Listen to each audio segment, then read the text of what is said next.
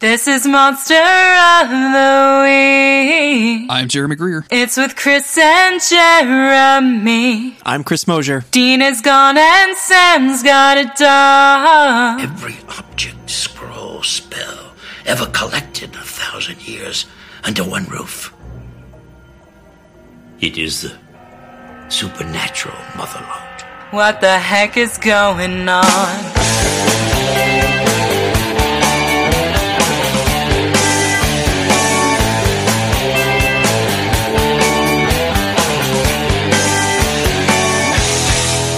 This is Monster of the Week, the creepy but necessary podcast where Chris and I are covering every single fucking dog shake in this world. my dogs are on the muscle tonight, Chris. They're just all over the place. They're flexing on you, Jeremy. They're flexing on you. We're covering every single episode of the TV show Supernatural. We're in the middle of season 8, and I am having a great time, Chris. What about you? Thank Cass or Chuck or whatever the hell this fandom says.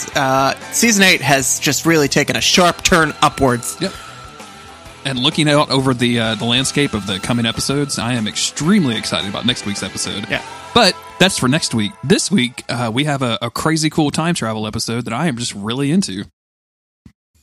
Same. It took me by surprise because I don't remember having any particular emotion towards this episode. I remembered it pretty clearly, but from like minute one, I was like, oh, hell yeah, I'm here. Yeah, 100%. Before we get into the main part of the episode, let's thank all of the wonderful patrons at patreon.com/monster of the week. If you're listening to this, actually, I don't really know when this comes out because we're a couple episodes ahead, but we just released another Monster of the Weeks Presents of Don't Give Up Space Cowboy. That's our Cowboy Bebop podcast that's exclusive to patrons. Yes. And we have already collected people's suggestions for Monster of the Weeks Presents episodes, and I'm very excited to have those releasing sometime in the next couple of months. So I'm looking forward to that. If you want episodes early, if you want access to the Discord, if you want to suggest us to cover crazy shit on the internet, go to patreon.com/monster of the week. And thank you to everybody who's already done so. Chris, yes, what's been happening in season 8, man? Okay, well, let me tell you about specifically what has been happening in season 8. Last time on Supernatural, John Winchester was just an ordinary guy living an ordinary life. He had no clue about any kind of hunter stuff. Sure, he served in the Marines, but to Mary Campbell, his soon-to-be wife, and her family, he was just a stupid, dumb baby boy idiot who they definitely shouldn't tell about ghosts and vampires or anything, because then he'd probably go and think he himself was the one who invented how to kill them. But when Mary is mysteriously killed by a demon, stupid, dumb baby boy John Winchester realizes he has no choice but to hit the road with his kids, dust in all his pockets, stealing ideas from every hunter in America while looking for the thing that killed his wife. Stupid, dumb baby boy John Winchester never had a clue about his wife's past, or his own, as fate would have it, and now it's up to his sons, Dean and Sam, to pick up the pieces of their family's past. Man, Chris, I'm worried about you, Chris.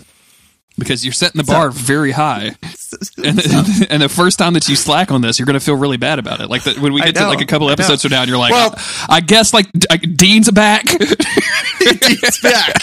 He's back, everyone.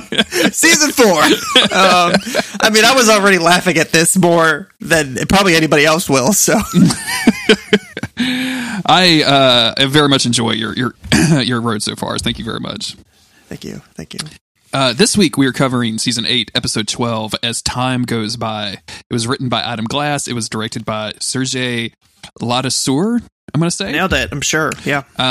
Air date was January 30th, 2013. Sam and Dean meet their grandfather. Sam and Dean are stunned when a man who claims to be Harry Winchester, their grandfather, suddenly appears in their hotel room, demanding to know where he can find John Winchester. Henry has time traveled to stop a demon named Abaddon and was looking for John's help. Through Henry, Sam and Dean learn more about their father and the Winchester bloodline. Ooh. So, before we get way into this, I want to say I like this episode almost unconditionally. My one niggle, and I think this is something that the series is going to continue to do, is I think it's kind of, I don't want to say lazy. I think it's a standard narrative trope to have your heroes be like the hero's own legend, and the preview to the episode, the road so far, the then segment, whatever you want to call it, shows that episode with the Cupid who said they were signed from God to get John and Mary together so that they could do all of this stuff. So there's some precedent in here, but having like a bloodline from on high, I think is a little weird in this show. With every step, where they revealed more of their backstory, first with Mary's family and now with John's family, it definitely takes away from the core narrative of what made Supernatural in the beginning, of them being forced into their life because of a tragic event in, their lives, basically. That it wasn't a necessarily, that's not a unique jumping off point for anything, especially a sci-fi fantasy horror type thing. But it definitely felt like it was at the core of Sam and Dean's experience. And while just like you, I do like this episode quite a lot. They have sort of diluted what made Sam and Dean's story special over time. And I mean, they already did that even with the vessel, the Michael Lucifer vessel. And I was going to bring that up too, because I know some people were probably shouting at their radios right now because it's obviously been a precedent before now. It's just strengthening that and making it into a real and actual thing, I think is a little weird. And this takes a turn, not necessarily a turn, but there's a curve to this that I think is interesting. And I can't tell if I like or not. So. Yeah, I think in the end, we do still have enough. Nothing else matters. Sorry. Sam and Dean kind of carving their own path, so it's okay. But yeah, why don't we get into it? Yeah. So as I mentioned, we get a bunch of then stuff that pretty much catches us up on the Winchester bloodline, so to speak. And we started out with like a bunch of season 1 stuff, which is really fun because that was like a lot of where the John Winchester lines came from. It's a lot of young Sam and Dean, which I appreciate a whole lot. And it's just really fun to see these guys look so young, even just 7 years later. Like they have aged so rapidly in the recording and filming of the show. People probably hate me for saying this, but every time I see a clip of them from season 14, they all look great, but they look old. They look old. It's weird. I skipped ahead and watched that Scooby-Doo episode. Mm-hmm. We both skipped ahead and watched the Wayward Sisters episode, which you can find on our RSS feed if you want to go check that out. It is extremely weird seeing these dudes nowadays. And I watched a preview for season 14 because it just showed up on my Twitter, and I was like, I'll do a podcast. Like I'm not ever going to be unspoiled on Supernatural anymore. And Castiel's voice sounded like so significantly worse than it does now. Not like worse bad. It sounds worse unhealthy. It sounds like I do after I've been recording for 7 hours or something. Excuse me. So yeah, it does look extremely weird. We open it up in Illinois. Is it Pleasant, Illinois? I didn't quite name Normal Illinois. Normal Illinois. I knew it was something weird. Normal Illinois, guys. where there's a kid sleeping, and there's a creepy looking dude in a trench coat watching over him. They give you like that Yellow Eyes vibe for a second, but then it's just like, oh, it's a dad checking on his son. Yeah, and so creepy dude is actually the dad. This is going to be Henry, and he turns on a music box before he leaves. This tune that plays is going to be throughout the episode, and that's what the episode name is based off of. Is a song from Casablanca. Have you ever seen Casablanca? I have, a long time ago. Like, why did you watch it? Film class. Cool. Okay. Good. Because obviously it's a famous movie, and I've kind of been curious about it, but I've just never been able to bring myself to be like, oh, Casablanca, it's time. Yeah. It's a it's just part of like film history, I guess, and that's the only reason I watched it. Yeah. And fuck that is what I say. You know how I feel about film history. Like, we have to cut a lot of this podcast out because I get so angry about it. For sure. It comes up every episode. It's super weird. But yeah, so the dad puts on this music box, and we also see he's wearing like a mysterious pin. And then the next scene is him heading into like a secret meeting place. He does a special knock on the door. And then a woman named Josie opens the door for him, greets him as Henry, so we get his name. They're talking like, oh, you nervous? I'm excited about this happening, blah, blah, blah. Then like a dude in a fucking cloak opens the door, sticks his head out. He's like, hey, Josie, time to come on in. So Josie goes into cloak room with this hooded druid figure. And it's like purple velvet too. Like, did you get this from Jimi Hendrix, or did Jimi Hendrix get this from you? I think that this is only allowed to be sold to D&D players. That's as far as I know. But so, Henry's kind of hanging outside. He's pacing back and forth. He wasn't invited in the room. But then there's like screams and cries and bangs and sounds that he runs inside, and they are suddenly this group of cloaked men. They're trying to exorcise a demon from this woman named Josie. That's what it sounds like anyway. And during all of this kerfuffle, as we like to call it, somebody starts saying, "Do not let Abaddon get it," We don't know who Abaddon is, and we don't know what it is, but this is what we hear. This is a hell of a scene. But this is a hell of a scene. I think just to make a note of it because it's going to come up later. The guy that brought Josie in the room, his eyes are bleeding from whatever process. They must have summoned this demon somehow, and it went terribly wrong. I am here for old school demon summonings going dramatically wrong. That is my shit. I love it. Yeah. Absolutely. Am I remembering right? Wasn't there something like at the end of season 4 or 5 where they had to like figure out a weird summoning at H.P. Lovecraft's house or something? Didn't that happen? Something like that. Yeah. They were opening a portal or some bullshit. Yeah. I like Abaddon and Josie's body too. Like she's extremely evil looking and creepy. So while all this is happening, Henry is sort of trying to think on his feet, and we don't know exactly what he's doing because it looks like he's almost like about to cook up a potion or something. He's grabbing ingredients, and I thought he was starting to ward the door in Enochian or something. But what he's actually doing is creating essentially a portal. Like as we're going to find out in a second, he's about to leap through time. I don't know if he's speaking Enochian. It sounds like that angel language. It might not be. I don't know. That sort of thing. But yeah, so we see this was 1958. As we were told earlier, and then suddenly he does this portal, he bursts through it and falls out of the closet in Sam and Dean's hotel room. Sorry, I just Henry, not Dean. My bad. Sorry. He falls out of the closet into Sam and Dean's room, and he kind of gets up and he says, "Which one of you is John Winchester?" And then it's smash that title screen, and then immediately right back into it, and they're trying to fucking flock his ass up.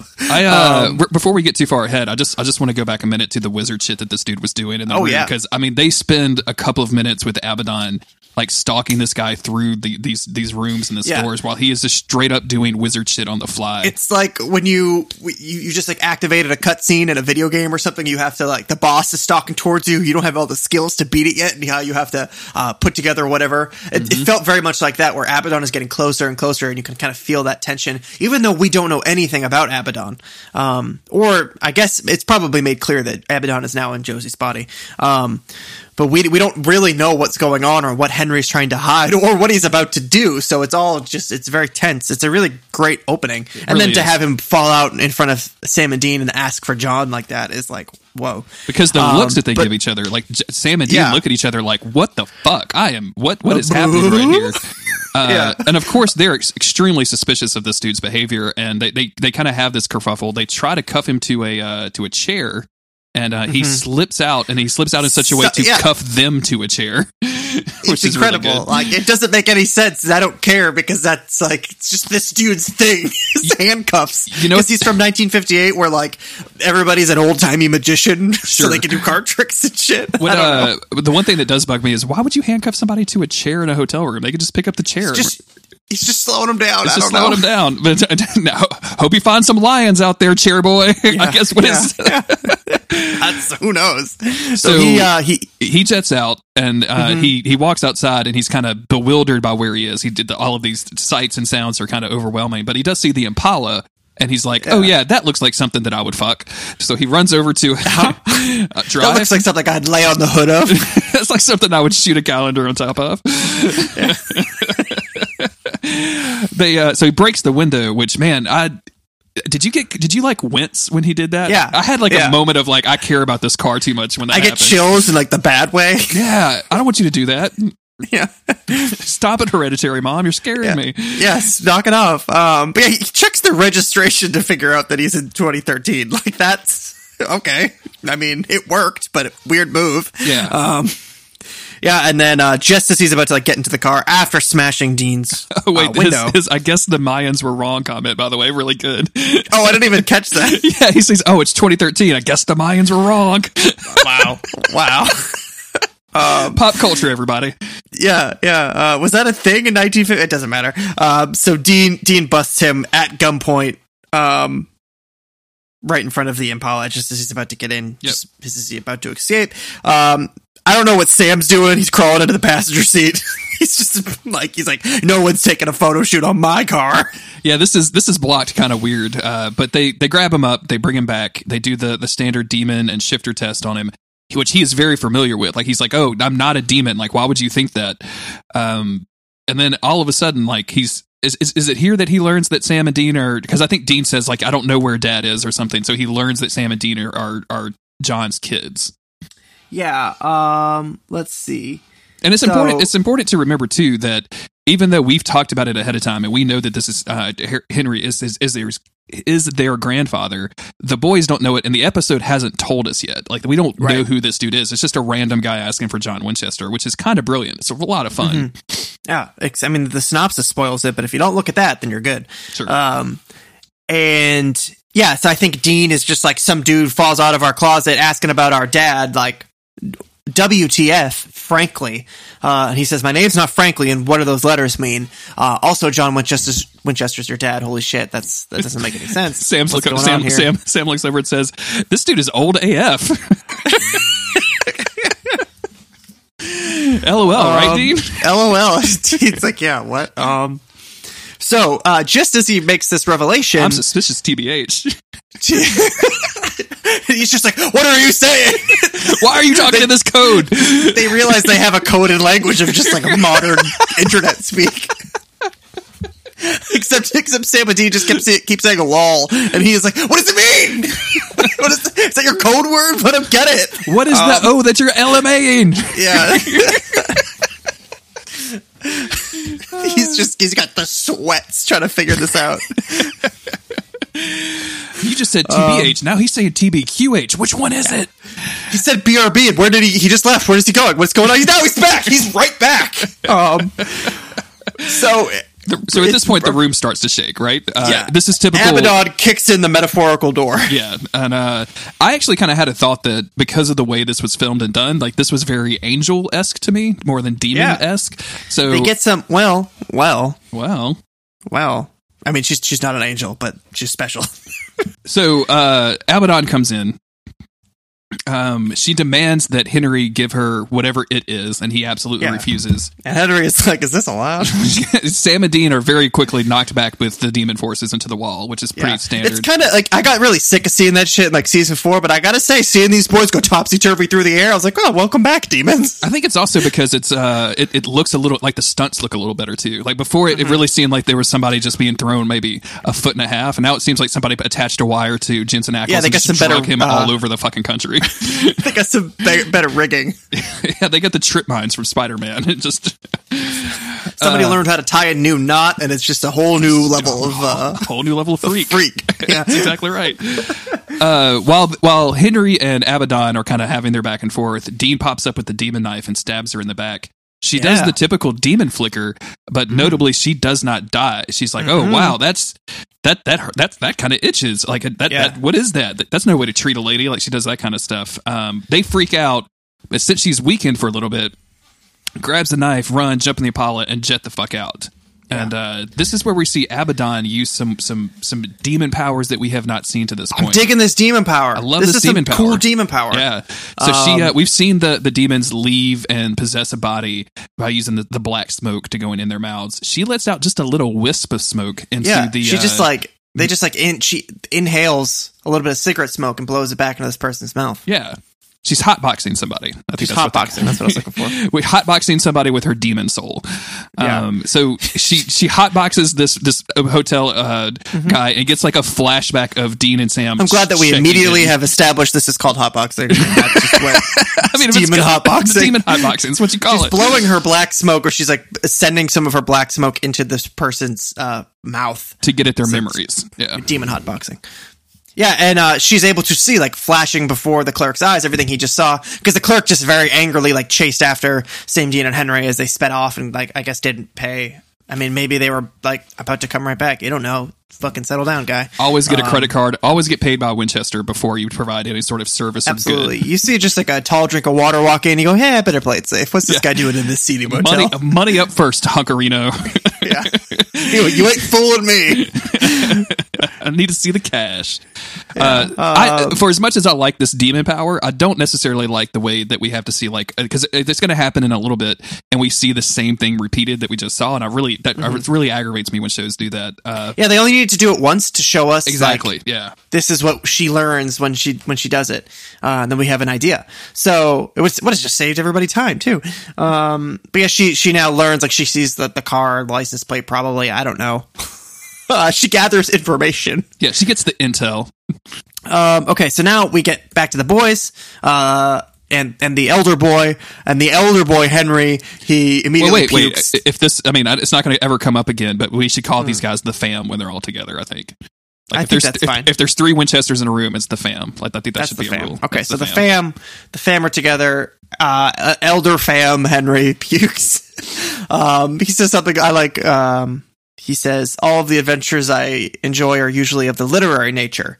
And that, I think that keys us in pretty clearly into who Henry is. He's already been a bit smarter and whippier than the boys. And I don't know, throughout this, I don't know if he's made it yet, but he makes sort of derisive comments against hunters, and he sort of sees them as the jocks to his nerds. He straight up calls them like animals or monkeys at some point. Like, it's really derogatory. He's not a big fan. And he explains to Abaddon, or explains that Abaddon came from hell. He came from 1958. And they're like, duh. Yeah, we know about demons, you schmuck. And he reveals that he's John Winchester's father. Yeah. So we then cut from there to a diner where Dean and Sam... I'm sorry, I think, I don't know, maybe it's here at the diner, but Dean says, time traveling through hotel closets, or hotel room closets, that's what we've come to. Yeah, that's right here. I love that line. Yeah. So we go to the diner where Dean and Sam are kind of talking to the side, and Chris, remind me, have we ever heard anything about John Winchester's family, but besides Uncle Hunter and like the comic book canon that we've come to know and love? I don't think so. I think we always just saw John as nothing. So this is kind of revealed for the first time that, and if we're wrong on that, you can add us. By the way, that's no problem. We are at DuckFeedTV on Twitter, so just send all of this corrections that way. I can never tell if you're doing that as a joke or if you're just like mixing it up. I just like to mix it up sometimes, and I like to joke. So who knows? It could be both. But we find out that John's father kind of ran out on him, and he abandoned him, and John had a whole lot of anger and resentment towards his father because of this. And Sam is like, maybe he didn't run out.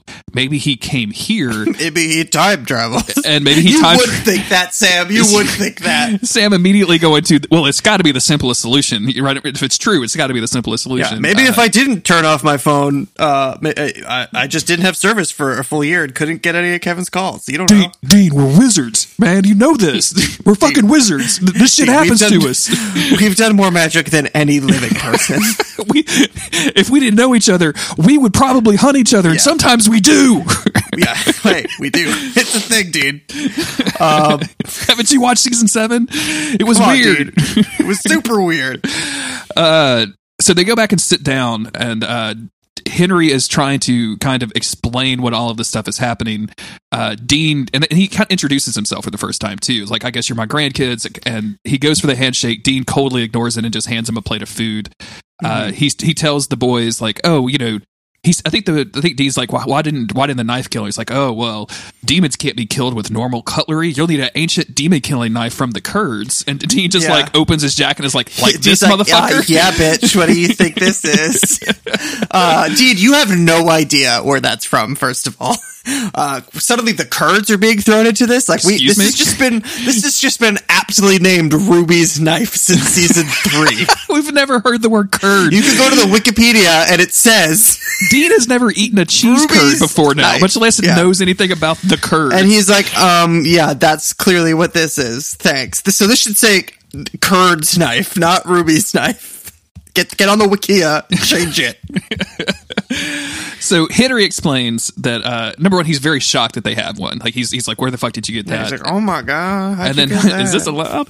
And then he asks, and then he says like, hey, I came here via ritual, and I could just use one to go back, but it's going to, number one, take a bunch of ingredients like angel feathers, tears of a dragon, and the sand of time. because I guess he's got a real crush on Bo and Hope in 1958. I don't know where that came from.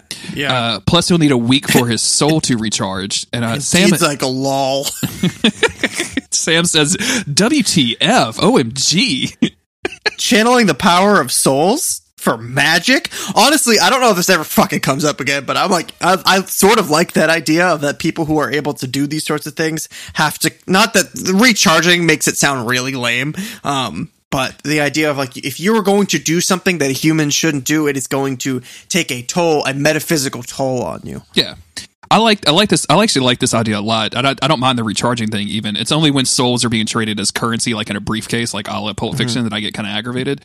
But actually having to use a part of your life essence or soul to do magic I think is really good. And like, because that gives you a limit of your power, I think, and you have to try to artificially extend that with other people's souls. Like I think that there's a lot of like cool lore stuff you can do there, I think.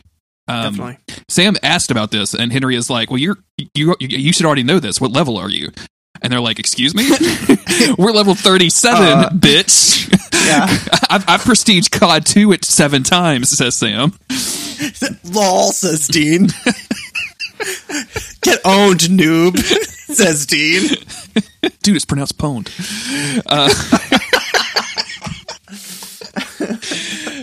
Fucking geeks. So he finally asked the question. So you're men of letters, right? And they're like, no, we're hunters. And I think that's where this whole hunter thing comes from. He's like, you gotta be fucking kidding me. He is extremely shitty about being a man of letters as opposed to a hunter. You dog-eared dirt boys. You gotta be kidding me. Oh man, Grandpa Winchester really gives Winchester rolling his chair out. He's really smoking those Camel and filters, huh? You gotta be goddamn kidding me. I've been in the library all night, and you sons of bitches were out in the backyard with the dogs. I don't know what's happening to me right Gramps, now. OMG. I don't know what's happening to me right now. Let's just move on. So he's very disgusted about this. He says that there are supposed to be legacies, not the CW show, which I think is a thing. I think that's what they chose over Wayward Sisters, not to reopen that wound. I don't know, man. I saw Homegirl tweeting them the other day, and I saw Homegirl tweeting, and I'm like, Homegirl was tweeting. Don't be teasing me, Homegirl. I'm not. Don't break my heart twice. I'm sensitive. I haven't had enough time to recover since the last time you broke my goddamn heart, CW. Yeah. Don't be teasing me. Quit playing games with my heart. Turns out it's just a Telltale video game that got canceled. RIP. Yeah. Imagine a Wayward Sisters video game. I mean, I'd get out of bed for that any day of the week.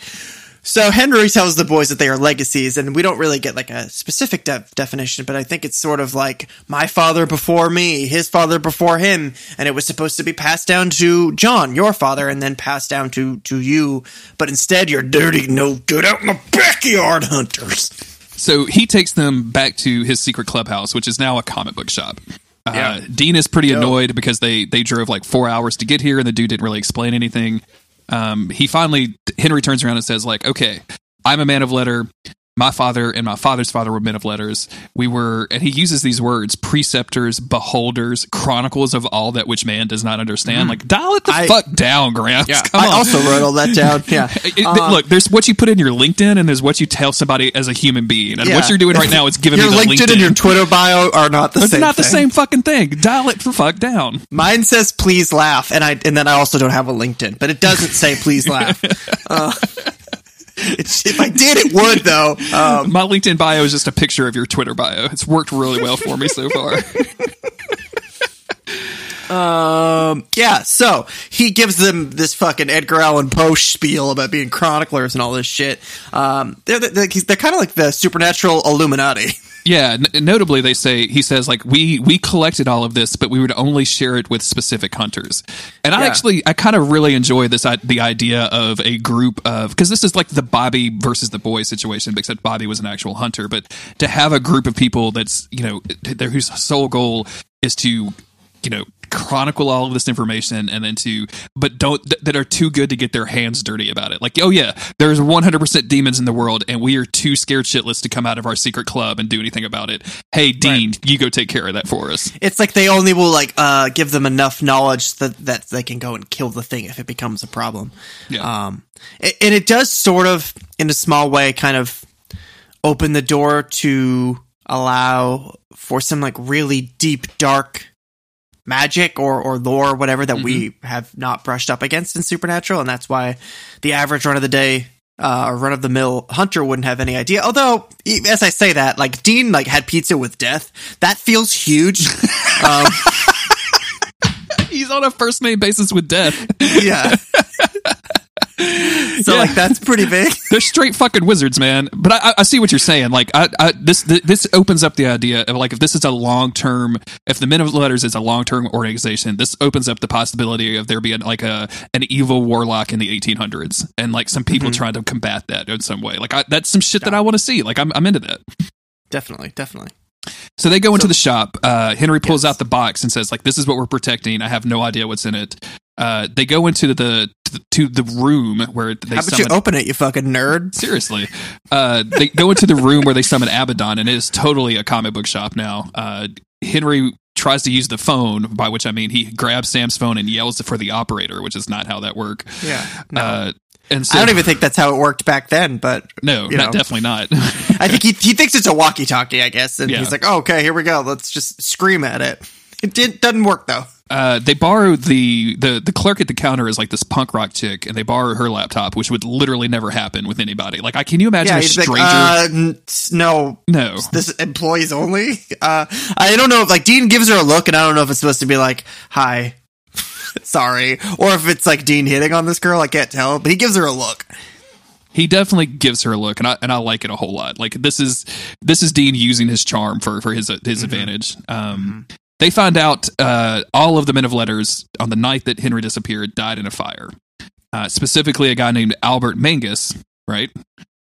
Or no, they don't. They find out the Albert Mangus stuff in the next scene because they go to the cemetery where everybody's buried. Yeah, I think that they name it might be his name where Henry realizes like, oh, that guy never would have been there. Like, this is code. Like, they all died, but because this person's name is listed in this article, this was code to let others know that something went wrong. Yeah, Albert Mangus was like an 1800s like amazing sorcerer wizard. He was guy. A druid, yeah. He was totally a druid. He built the oh fuck, dude, never mind. It's funny because you're saying sorcerer and I'm saying druid as if that's like more ridiculous, even though that was like druids were real. Yeah, and I mean sorcerers are real too, Chris. Come on, read my blog. Everything is explained at greersmagic.com. So they arrive at the cemetery. Henry sees this grave and realizes like, oh, this would have been an alias. So they decide to dig up the body.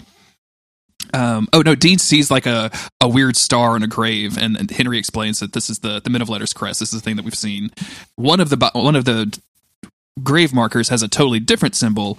Yeah. And it was like a Hebrew symbol for speaking to the dead. Yeah, it's the Haitian symbol. I don't know why they used Haitian mythology here, but they did. I took note of it. Haitian stuff has a lot of like roots in voodoo and stuff like that. So I could see like speaking to the dead. Yeah, I mean like this is totally new territory for us, but this leads to one of my favorite questions in this episode, which is when Henry looks at the boys and say, "You boys ever exhume a body?" Like they don't even know how to answer it. Yeah, so overwhelmingly yes. Back at the comic book shop, Abaddon arrives, and she does her demon magic to get not only some extra memories, but also this chick's shirt that says "The devil made me do it," which is pretty good. Yeah. It's always good to get your evil villains into pop culture merch. Yes, that's what I always say. So I like Abaddon's whole look. Even like part of me is like, why does she want to be like a biker chick? I don't like it. It works. Although when I start to think about it, I'm like, I don't know. But why? You know what, Chris? Why wouldn't she want to be a biker chick? Let's Seriously. just dial it back. Yeah, I mean, you if you like walk into a new world, right, and you start seeing fashion, like the first thing I'm going to do is like try to ditch my shitty blue jean jacket and my shitty plaid jacket that I have on top of that to get like a cool like jacket that will give me +2 in street cred. You know what I'm saying? Absolutely. You need that +2 street cred. So Sam and Dean have dug up the body. Inside is a dead body from World War I somehow. Yeah. Henry doesn't recognize. Do you guys have any World War I vets in your crew? In your squad? This leads to this thing where they think that one of his old buddies, Larry, who we will find out later is the guy that had the bleeding eyes during the summoning ceremony, used this as an alias so that he could escape notice, so he could live on because he escaped throughout here. He wanted people to find him. I feel like this is the most poorly explained part. I got lost somewhere in all of these like corpse. They just start like oh, there's clues in graves, so that if someone ever died, if we all died, there's a fake body, and it'll lead to the clue. Like what? All right, I don't understand. Doesn't matter. Does OMFG have to do with graves, Sam? Is that what you're trying to say? What does the OMF mean? What are those like coordinates? Is that part of the code or? Forget it, Henry. Forget it. It's fine. OMFG. Everybody's chilling out at the hotel later. Henry starts whistling the tune that he used to play for John. Sam immediately recognizes it and says, "Oh yeah, Dad used to just to hum that every once in a while when he wasn't humming Led Zeppelin or." Just a theme from Casablanca. Just the theme from Casablanca. An established thing that John Winchester likes. And he does. Like Henry tells a story, right? And says like, oh, hey, I took him to this movie. He really loved it. Like he came home and he had to listen to it or watch it. So I got him this music box. It's a very sweet story. Like it makes sense. Yeah. It's nice that John was still whistling that 20 something years later. Yeah, definitely. Also, it was around this part that I took note of Sam's haircut. Oh, let's check in. I don't think it was necessarily this episode, but I think I took it for granted that at the beginning of season 8, his hair was extremely long, and now it's back down to normal Sam Winchester length. Mm-hmm. He sorted it out. He sorted it out. It's not fucking shoulder length anymore. Dean's doing some homework. He finds that Larry lives on some campus or something. I don't know where Larry lives. Sam finds out in Dad's diary that he once talked to a demon that worked for Abaddon. And Abaddon is one of the 4 Knights of Hell. Yeah. But they were all supposedly killed by angels during some random war, which obviously he's not. And we get some more lore on Dad's diary, Chris. How do you feel about this expansion of the Dad's diary lore verse? It's funny because when you think about how little we've actually ever seen inside of this fucking thing, I'm like, I guess that could have been this way the whole time. How would I have known? We only got to see it like twice in season 1. It seems weird that these guys never would have noticed the HW on this thing. It's just like folded behind a piece of paper. They never bothered to move, and all they just never bothered to move that piece of paper and be like, "Hey, isn't it weird that this isn't Dad's initials?" Maybe he stole this from Henry Weaver, that guy from Night Court. I don't think that's his name, but whatever. I have no idea. So the story on this is that he sees this journal, and they say like, "Oh, hey, this is a journal." Excuse me, I'm sorry, I misread. What are you talking about? Henry notices that Sam and Dean are using this diary, Dad's diary, and asks about it. And he's like, and Sam says, "Well, you must have kept stuff in diaries as well." And he said, "Actually, I just ordered one right before I left. It was scheduled on to be delivered Amazon.com in 1958. Amazon.com. It was supposed to arrive, and then he flips the page up and sees his initial, and that's a fact. So he was like, "I don't have Prime shipping," so wait a couple of days, and it got USPS was not good back then. They were still riding horses for some reason. I don't know what was going on. I think this is pretty interesting. Like I like this, but also if John was so mad at his father that he just was angry all these years, why would he save this like shitty diary? But also it works. I don't care about it. So he's a little daddy's boy, He was angry at his dad, but he was missing him, just like Dean.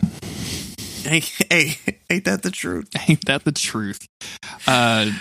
So Henry asked us if he could read this thing, and once he realizes it's the one that he ordered, he realizes that he's probably not going to make this out alive. And then Dean has this speech where he basically like runs through the Winchester family history of what John had to go through as a single dad, as a man whose wife was killed by a demon, and then he was killed by the same demon years later.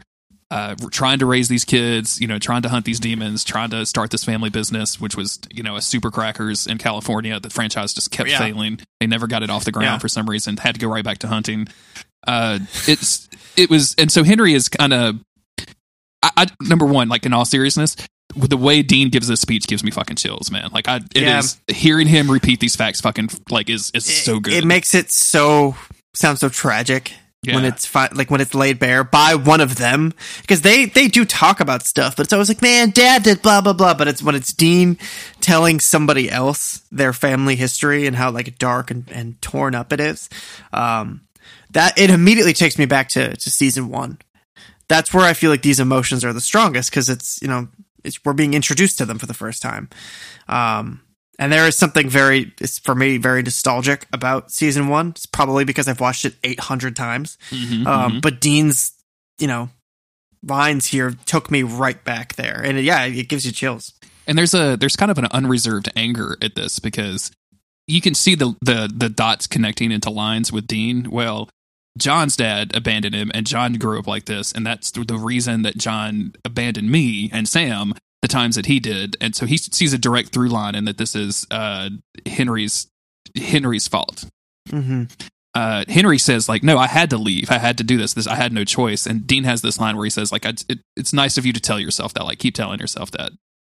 What do you think about this scene where Henry reads the diary and kind of goes through all of the experiences that John Winchester had? Well, first of all, let me say, you keep telling yourself that is a very Dean Winchester line. Very Winchester.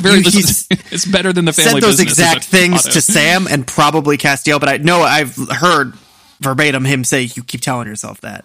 And that's a very Dean Winchester line for some reason. And that also struck me. It's the fucking Winchester family motto.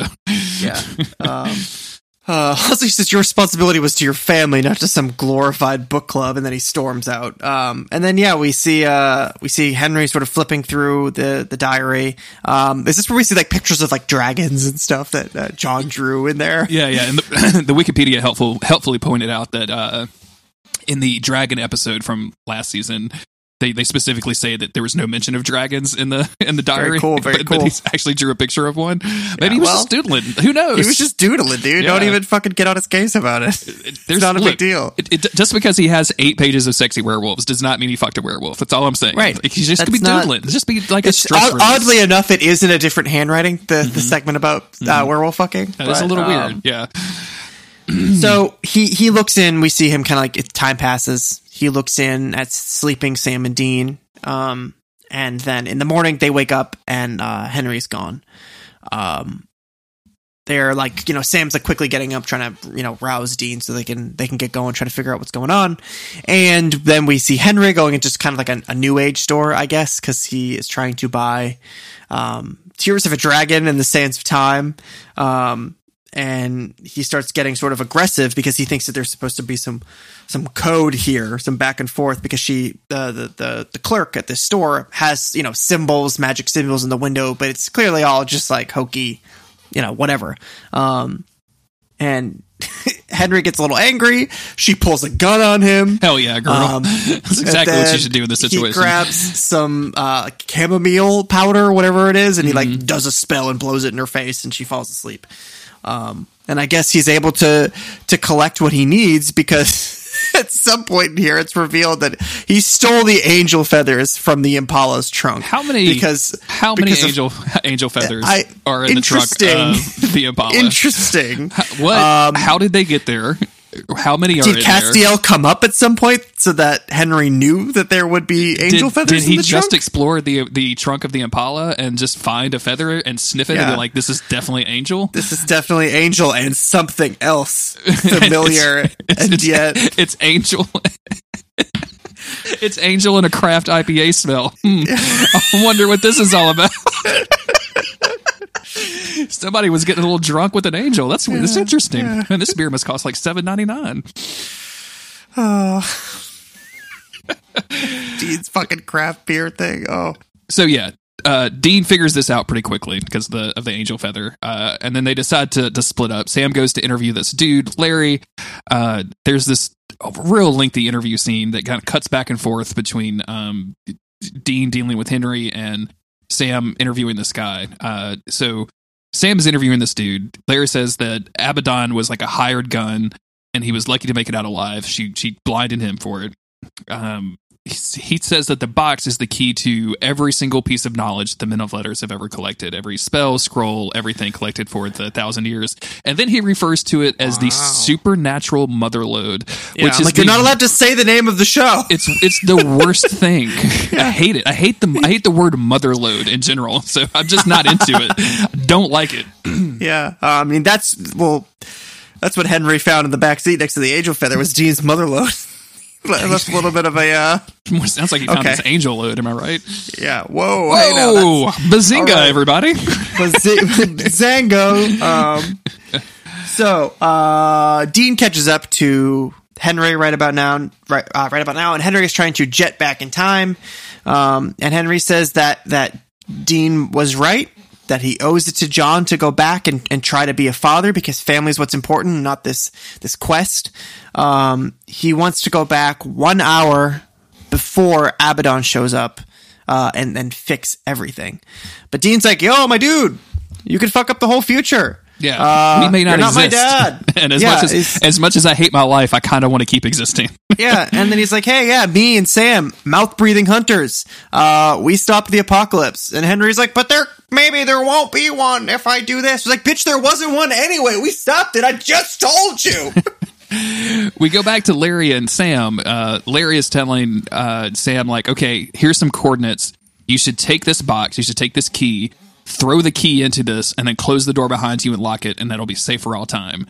And of course, Sam is like, but my books. I want to read all these cool ass books. I want to read all these diaries. Books. Yeah. And is it here? Yeah. It's here that we learn that Larry's wife, aka caretaker, aka woman that's been standing in the room for this entire time, it's a lady. Is Abaddon possessing somebody. So she quickly knocks out Sam and calls Dean and says, "Hey, I'll give you Sam if you give me Henry and the key." And Dean is like, "Yeah, okay, yep, no problem, gonna do that. Be there in a few." Henry starts doing the spell, thinking like nothing could possibly stop them from doing it, and Dean just walks up to him and puts him in a sleeper hold, which is pretty legit. Just a classic hunk move right there. Sorry, Grandpa. Could have just stabbed him with the demon knife, but Dean actually respects his own family blood a little bit too much for that. Yeah. At least we have that. So yeah, now it's time to make a deal. Or does Henry wake up in Dean's car now? In the Impala, yeah. Just wakes up, is like, where am I? You dirty hunter, you get back in the yard. He just wakes up and says, OMG. And Dean's like, good going, Gramps. You picked it up. You're doing good. Good job. Good job, buddy. So Dean starts to give it to him. He says, when my dad died, I couldn't save him, no matter how bad I wanted to. And I never want to have that happen to Sam, ever. If there's a chance that I could save him, I'm going to do it. He's my brother. He's the only family I got. And I was immediately like, Dean, where has this been? Writers, where has this been? Why hasn't this been like this like the whole time? This fucking pathos, man. This is great stuff from Dean. Like explaining his whole situation with Sam. This is great. It just suddenly was like, I loved it so much that I was like, you could have done the mysterious purgatory stuff. You could have had Sam like trying to live a double life with Amelia, and then like I just started, my mind was racing with like, maybe Amelia didn't know about all this stuff, and then suddenly Sam up and leaves to go join Dean again, and it causes relationship trouble and blah blah blah. And I mean, I guess that's what Dean did with Lisa already, but my mind was spinning. Just thinking, like, I am so happy to hear Dean say these words. Why couldn't we have said them? And it's whole season. It's really good to hear. Like it's a valid reason for Dean, and it's Dean admitting that he has this thing with Sam, that he's going to try to protect him no matter what. Apparently, he's forgiven the whole Kevin and Amelia thing, so that's good. Yeah. It's good to know that all that's in the past. I just, I feel like there doesn't need to be strife. I mean, obviously, I feel this way. There doesn't need to be strife between the brothers for the show to work. Think of all the interesting things that are happening right now with the tablet, with the angel stuff, just the regular hunts. Like and now time traveling men of letters, all this stuff. There are big things happening in season 8 that we didn't need to fill time with the boys being shitty to each other. Like when I think about like Sam standing outside the Impala being like, I might be that hunter that gets Benny. Like dial it back, brother.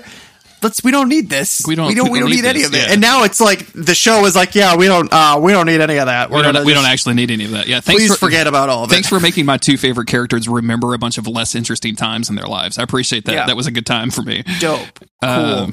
So they arrive at this swap. So it's a I mean, I meant to make a note about this, but I think this was our first dry pipe factory. Like, it was very, very like dry, very arid, very arid. in there. No wet pipes around. This is strictly dry pipes only. Not a single drip to be dropped. So he puts the box into Henry's pocket. Henry's cuffed at this point. Mm-hmm. He tells Abaddon, like, you send Sam this way, I'll send Henry that way. They do so. In the middle, Sam kind of like says something to Henry, and I thought it was going to be a good twist. It wasn't. As soon as Sam gets over to Dean, they start trying to leave, and Abaddon immediately betrays them and closes the door in front of them. Whoops. Yeah. Whoops. Yeah. I think Sam is just like, sorry, Henry. Yeah.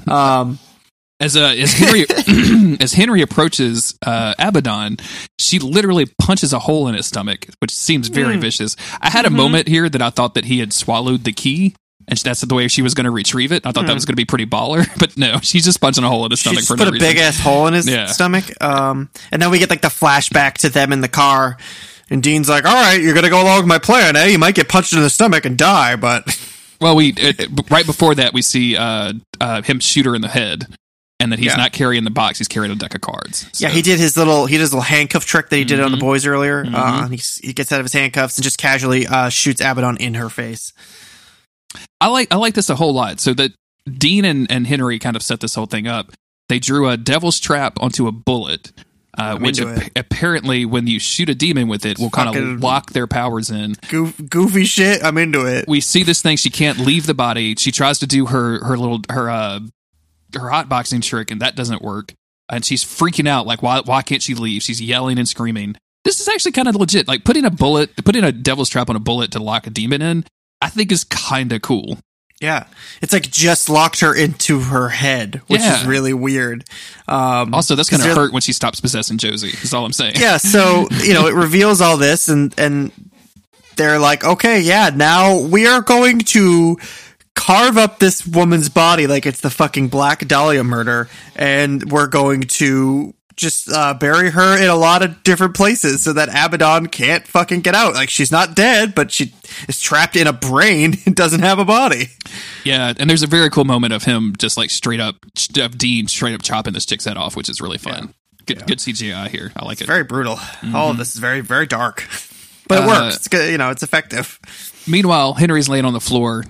Dean and Sam like get down with him, and he holds each of their hands, and he apologizes for being so harsh on them, and says like they're Winchesters, and as long as Winchester's alive, there's still hope. And he says that he never got to know his son John, but he knows he would have been proud of John having met Sam and Dean. And I'm like, Henry, that is not true, my man. You don't know anywhere near the depravity that John has. We have to talk about Uncle Hunter. Yeah. Just put him in the back of the car. Put him in the back of the car. Put the car in drive. Right off the cliff. Right off the cliff. They bury him, which is nice. They don't give him the hunter's burial, but they bury him. No, they bring him over to his pal's graveyard and bury him next to all his friends. Put a kind of a shitty looking cross with the Men of Letters insignia on it.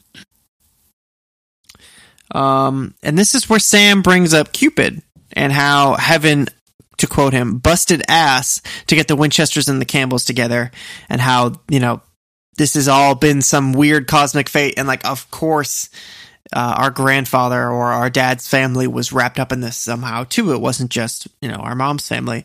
And Dean is like, takes a big old drag of his cigarette.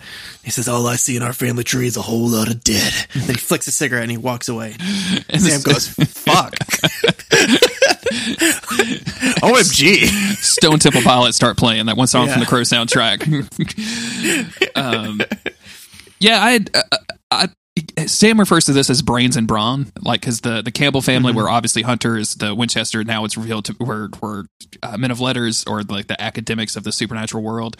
So trying to mush all those together into two hunky beings is obviously what heaven has been looking for this whole time. I am so torn on this because I don't. Yeah, I know. Did you hear that MIDI version of Torn that someone posted in our Discord the other day? I don't think I did. It was not good. Don't go seek it out. It was not great. Anyway, on one hand, I like this from a lore perspective. Like, this opens up the world a little bit. On the other hand, we're not really going to explore some of this history with the Winchesters, like their actual bloodline, that I know of. That we're not going to go I'm not aware of it. Deep into that. And that's really, if we're going to do this, that's what I want to see. I want some, I want like Sam to be reading a book and to like that he has found from the Men of Letters archives and like telling Dean, man, you got to hear this. And then it's 40 minutes of like a 1700 story about a Winchester. You know what I'm saying? It's just a one-off. There was a period of time where we were led to believe that Sam was among the chosen of Azazel's army or whatever, but he wasn't like the chosen one. He was just one of several options.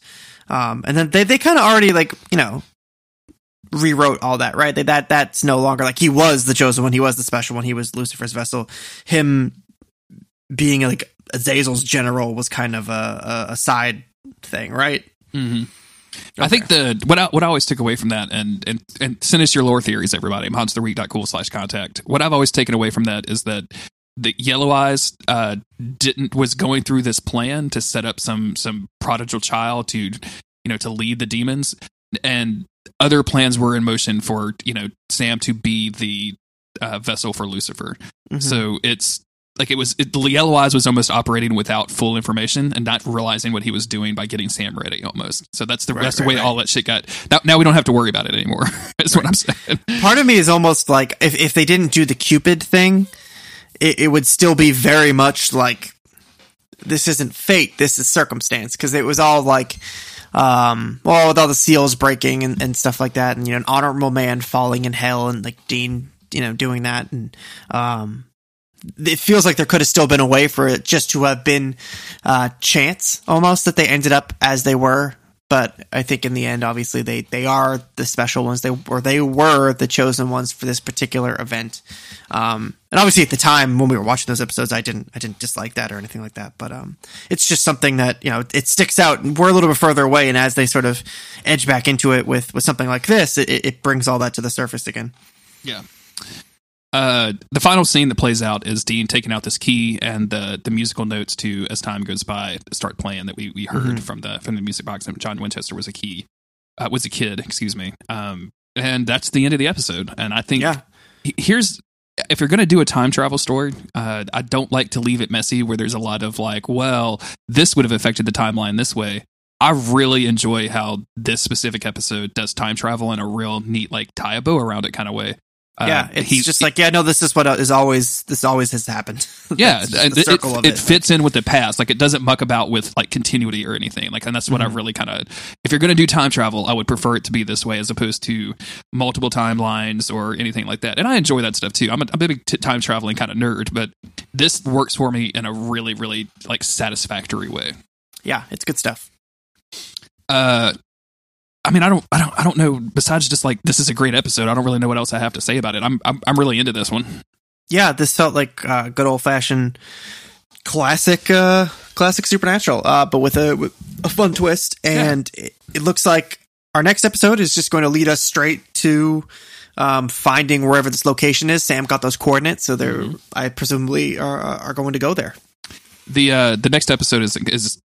Like I remember watching it as it came on and going like, oh my god, this is one of my favorite episodes from now on. Mm-hmm. I'm really hopeful that it's going to stand up to the test of time.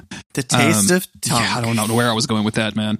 And just as a little preview for that episode, the tagline is Sam and Dean face off against a golem. What? Golem? Am I saying that weird? No, I was coughing as if it were the Lord of the Rings character, but it's just Gollum, like from Lord of the Rings. Yeah, from Lord. Yeah, okay. It's definitely that guy. Yeah, they got that actor back to do the weird bendy arms thing. To do the weird bendy arms thing, as they call it. Andy Serkis to do the bendy arms thing. Yeah. So yeah, we're gonna face off against a golem or golem, probably golem. Now that I'm saying that out loud, I'm seeing that hearing the difference in that and thinking golem. Are we ready? We ready to get out of here? Yeah, I don't know what's going on right now, but Me I neither. think that I'm just we stuck rambling. the landing as usual. I should not have had that cup of coffee right before this podcast because it got me real fucking off the rails. If you like this episode, you can go to patreon.com/monster of the week and kick us a couple of bucks per month. You can get all kinds of cool new stuff there. If you're already doing that, thank you very much. If you don't have some cash to kick in every month, we totally understand. Maybe tell a friend about the show or leave an iTunes review or put it out on Twitter that you like it. We've had a lot of people doing that recently and a lot of people like going through the backlogs and letting us know about it. And I'm way into that. So thank you everybody that's doing that. We love seeing people doing that, so it's really cool. Chris, where are you at on Twitter nowadays? I am at Local Bones on Twitter. I'm at JG Greer. You can talk to the podcast at MOTWcast. We'll be back next week with a golem? A golem?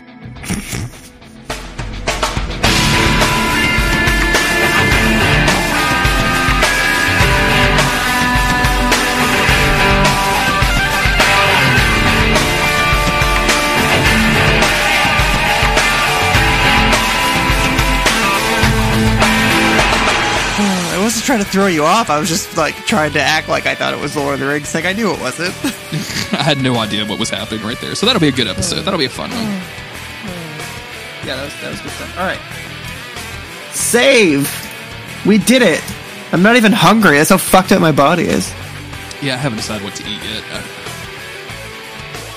My options are like Hot Pockets or like Domino's. Food in the house. I do love me some Domino's. It's alright. Makes me sick every time, but I do love me some Domino's. It's greasy as hell, man. I'll tell you that much.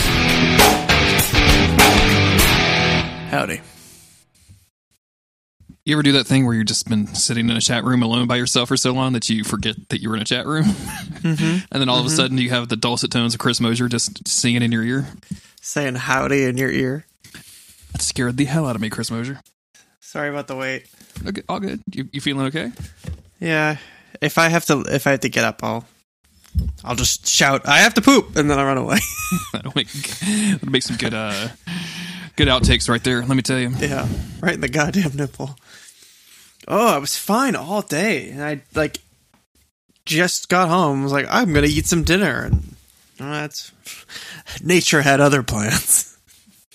What was it after you ate something or before you ate something? Just before I ate something. That sucks. Yeah. Whatever. Some sort of reflux?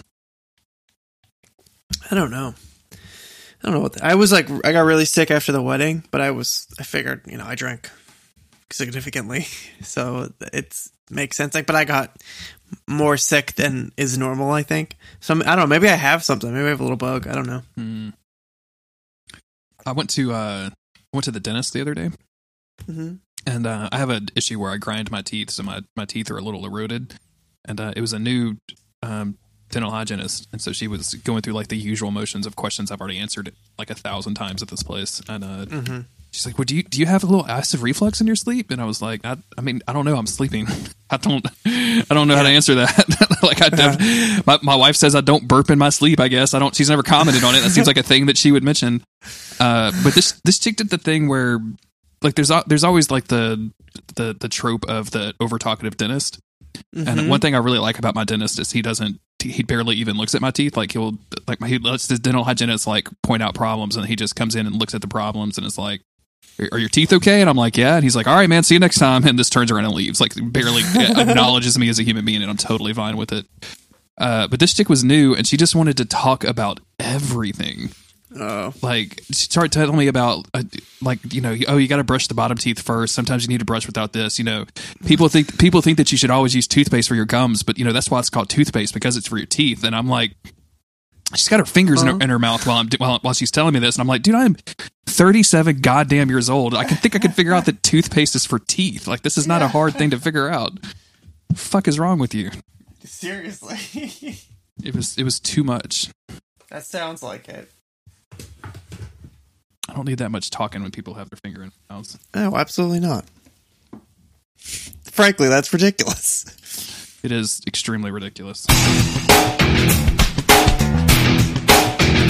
Oh, so I have a very it's a very typical type of first world problem type scenario here. like the most up my ass problem I could have is that Viz Media was nice enough to be like, hey, we're going to send you the final volume of Bleach. Just because you like it. And I was like, I do like it. I've been buying it since I was 14. Sure. Like, yeah. That's really awesome. Thank you so much. But it came out 2 days ago and it still isn't here. So I'm a little miffed that this free gift that they decided to give me is running a little late. I think Vader had that problem with God of War. I think he won a copy from somebody, and and he was like, I had to cancel my pre-order because I just want a copy and I didn't want to spend the money. Right, that's what I did with Bleach. Yeah, so he was like, I want to play I would have already just bought the game if they would just send it to me on time. Yeah. And they've sent me stuff before, and it's always been on like release day. So I was like, hell yeah, let's do this. But there's 2 days now, no sign of it. So hopefully it's not like forgotten because they've all gone to New York Comic Con like as a company now. So, if it doesn't show up in like 2 days, I'll just be like, hey, never mind. I'm just going to buy it. All good. Just tricked. Yeah. Guess you just fucking played me. No big deal though. You got vizzed.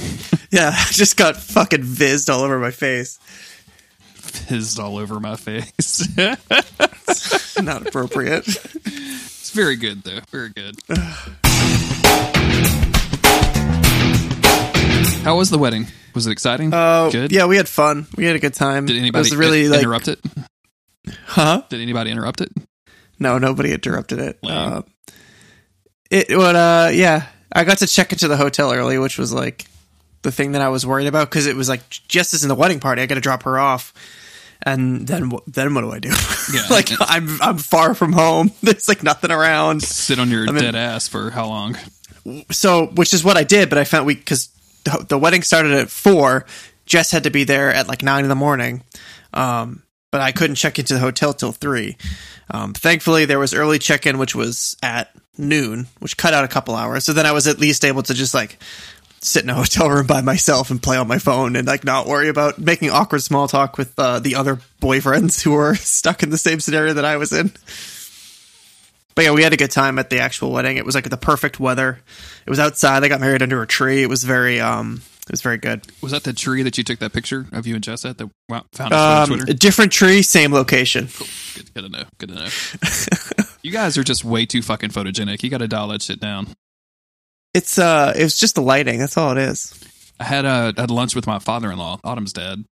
And he's told fan me of the show, friend of the show, fan of the show. Yeah, he's told me several times that he listens to it, and now that he has access to the early feed, he listens to it twice. So he listens to it on Monday and Thursday. Magnificent, which is great, and we really appreciate that. But he was telling me, he's like, man, and that Chris, that's a handsome guy, and I was like, yeah, Chris is a good looking dude. He goes, I've shown his picture to some friends of mine, and all those women say, "Ooh, he's handsome," and I was like, "Oh yeah." And he goes, "Yeah, you know how women do when they make that ooh noise, don't you?" And I'm like, "Yeah, I know the noise." Do you ever show many pictures of me, Mark?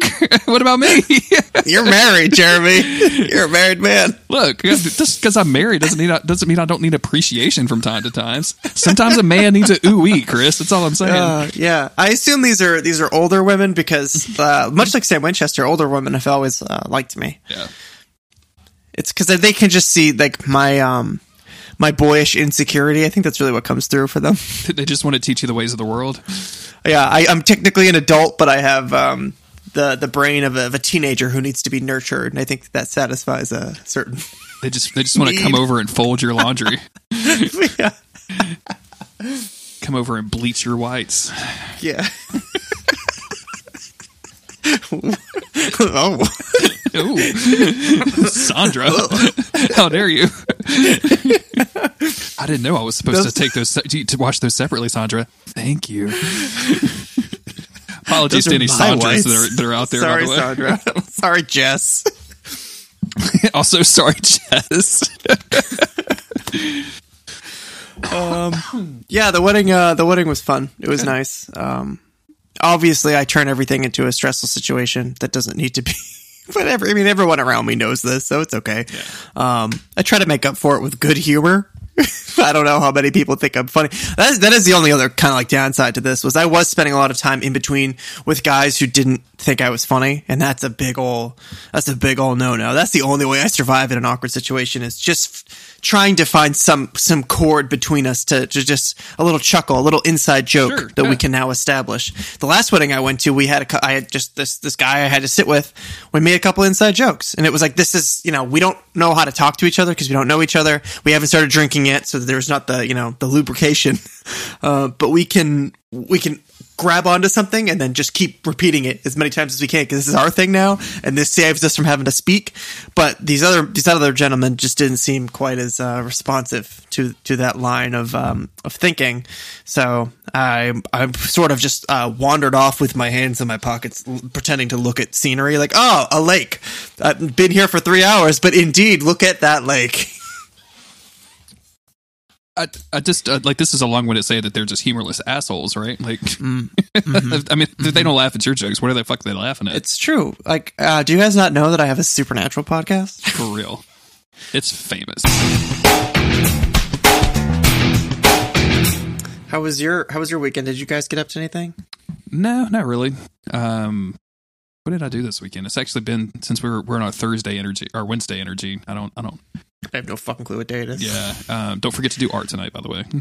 I'm gonna. So last week I remembered just as I put my bookmark in my book, folded it, went to turn the light out, and I got I was charging my iPad for a reason. That's what I was doing.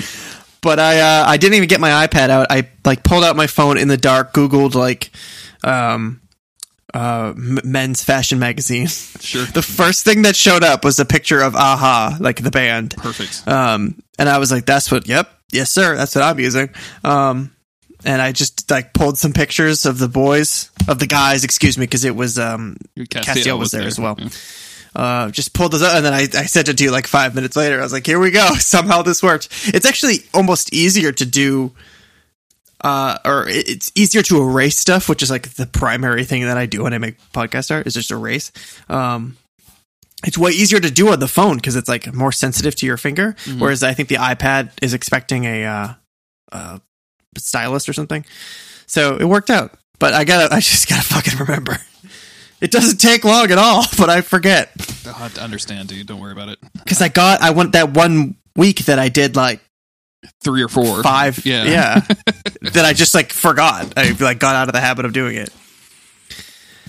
Well, I've wasted enough of your time. You want to do this podcast? Sure, we can do that. I should have had some coffee. I'm a little worn out. Hey, I feel you. Maybe I'll go have a shot of coffee real quick. Do you mind? Can you do your thing? Can you fill your thing. A couple of minutes of air for me? Wait, hold on. Let me get a book. All right. I gotta wait for you to get the book, or can you just Foley that later? I got it. It wasn't far.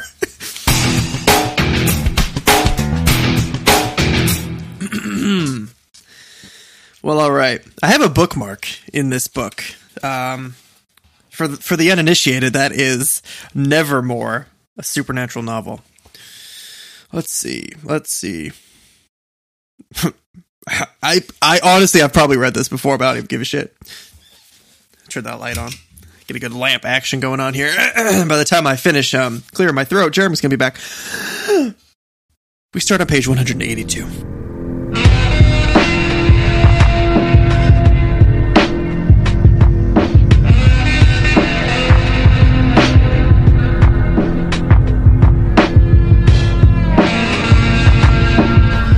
Placing Dean's drink on a napkin on the bar, Jennifer said, "Sorry to disappoint you, but it's all true. Took Billy's soccer practice this afternoon and everything. They're making him a forward." I have read this before. Good for him. Dean had no idea what that meant, really, but he assumed it not to be a bad thing. So what's Sam getting? Bud Light for Mr. Wuss. Yep, I totally read this before. Hey, Jennifer said, "What you got against Bud Light?" "Nothing," Dean said. "I just prefer beer." We all know he likes his microbrews. I probably made that joke last time, too. That finally got a smile out of her. Okay. Okay. What would you say if I came back to see you? I assume that's Dean speaking. I'd say you're lying through your teeth. She has a southern accent now. Dean grinned. And you'd be right. I need to talk to Aldo about something. Getting to see you again was just a nice side benefit. What do you need to talk to Aldo about? An old girlfriend of his. Jennifer snorted. Snorted what? Which one? Blonde girl named Roxy. Another snort. Roxy Carmichael? She ain't no girl. Hell, she was older than me. That got Dean's attention. Was?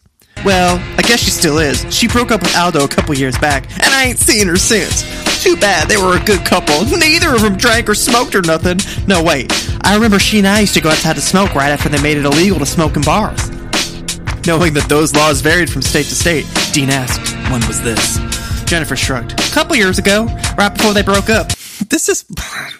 Anyhow, she always drank ginger ale. Before Dean could say anything else, the other bartender, not Harry, but another guy half his age, twice his height, said, Hey, Jenny, move your ass, will ya? I'm dying over here. Sorry, Dean said. How much? Catch me later. Again, Jennifer smiled, but it wasn't the snarky one she usually used. This one was nicer. A warm, pleasant feeling in his chest. Dean walked over to the table with 2 beers. That feeling got cold and clammy by the time Scotzo reached the second verse of their opener, Smoke on the Water. Dean swore right then and there he was changing his ringtone as soon as he figured out a way to ask Sam how to do it. Oh. All right. I think I read that same portion that I've read previously, but I don't even fucking care. Novels suck. And I bought 4 of them. That's hilarious. Yeah. You have 4 of those? Yeah, I don't know why. I think I bought them all at the same time. They're like $3. Ready? Mm-hmm. Hey. Sorry, you got sprayed in the fucking face. I'll just quit fighting. Suck that water, motherfucker. Sucks, doesn't it? Go lay your ass down and go to sleep. No assholes.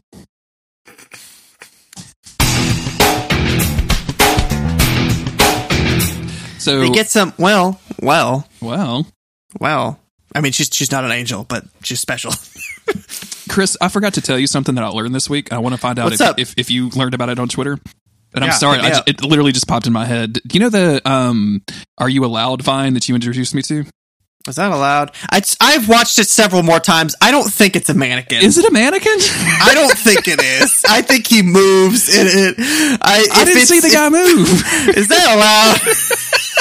Why would she be making out with the mannequin? Is this allowed? It doesn't make any sense. It actually makes more sense for him to ask, is this allowed if it's a mannequin? Yeah. But so for those who don't know, we've joked about it on here before. There is a Vine. You can Google, is that allowed Vine on YouTube or whatever. You'll find it. And it doesn't matter. But the rumor that's going around is that it's a mannequin that this girl is cuddling with in the Vine. I don't know. That sounds like our kind of thing, if you ask me. That's something Sam and Dean would say. Sure. Girls cuddling with mannequins in restaurants? Sounds like our kind of thing. Sounds like our kind of thing.